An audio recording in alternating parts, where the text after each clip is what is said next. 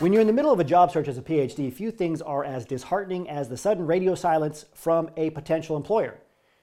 You were talking on LinkedIn or by email, or maybe they reached out to you for a conversation somewhere else, or perhaps you even went through multiple rounds of an interview, sent thank you emails, only to be met with an unexpected and unsettling quietness. Okay, if you find yourself staring at your inbox with growing anxiety, here's how you can navigate this challenging scenario with professionalism and poise. The follow-up is your first course of action, of course. Don't wait too long either. Wait for a period of at least 3 days, no more than 7 days, certainly no more than 2 weeks after your last point of contact. Okay, then send a polite email to that point of contact. Keep it concise, reiterate your interest in the position, say that you're looking forward to an update, and ask if there's any additional information they need from you. It's important to remain courteous and professional, even if you are feeling ignored. Your message could be the nudge that gets you a response.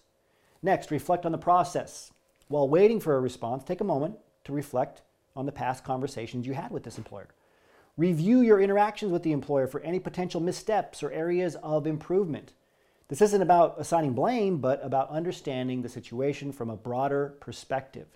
Okay, just review it and see if there's anything that you can learn from it, because you want to keep your job search going too. Consider whether the organization's communication style during the interview process was consistent and professional, and whether you matched it. Sometimes a lack of response can be a red flag about the company culture, or maybe they're just moving fast, really busy. Either way, it's good to think about these things, but not think too deeply about them. Okay, because third, you want to network and inquire. If you have connections within the company, now might be a good time to use them. Reach out to your contact in the company or gain more contacts. Make it casual and non-invasive. They might be able to provide you with some insight or even advocate for you on your behalf. However, again, make sure your inquiry is discreet and professional. You don't want to come across as pressuring or overbearing or skipping over the person that you were talking to, skipping over their head. Fourth, keep the momentum going. Don't put your job search on hold while waiting for one employer. Continue to apply for other positions, network, and expand your skills. Not only does this enhance your employability, but it also ensures that you're not placing all your hopes on one opportunity. This will again psychologically help you to feel less dependent on the response from any one particular employer. Okay, don't just go for one job lead at a time. Put out multiple hooks.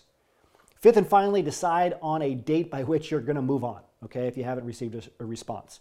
This doesn't necessarily mean you'll decline the position if they reach out later, but it does mean you'll mentally release yourself from the expectation of hearing back. Mark this date on your calendar and commit to focusing your energies elsewhere after this time. Importantly, make sure you don't spaz out during this time. Avoid bombarding the employer with messages or showing frustration. Not even anything passive-aggressive. Just still waiting to see if you're going to get back to me. None of that. This can harm your professional reputation. Additionally, resist the temptation to air your grievances on social media. Do not do this. This will backfire and will damage future job prospects, and there's always a record of it. It's called your digital footprint.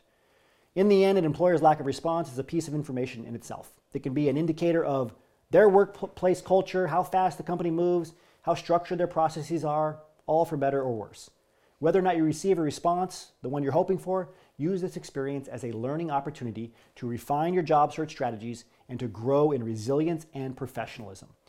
Remember, the right opportunity with an employer who respects your time and talents is out there waiting for you, and it only takes one yes. This takes us to the end of today's PhD Transition Report. As always, remember your value as a PhD and start thinking and acting like a successful industry professional.